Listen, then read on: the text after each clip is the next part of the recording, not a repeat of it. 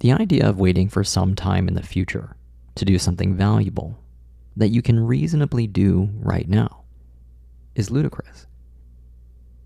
It presumes what no one can safely assume, that this imagined point in the future will come, and that you will be around for it. On the last evening of my recent trip to Seattle, I witnessed a beautiful sunset, and wondered to myself, how many of these sunsets will I get to see?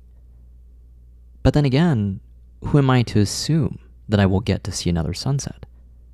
Who am I to assume that I'll get to visit Seattle again?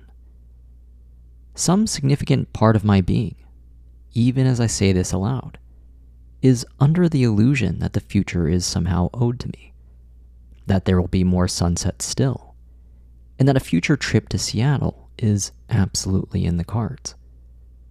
Yet the idea that life will deal out the exact hand we imagine it will is hardly a safe assumption to make.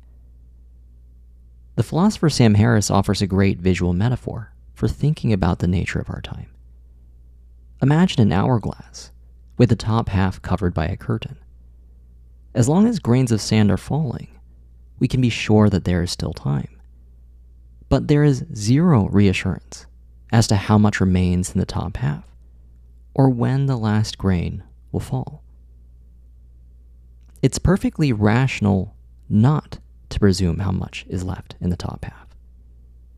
And with that in mind, I hope you will find the courage to make, right now, the only time that you can be certain of, the occasion to do what matters most to you.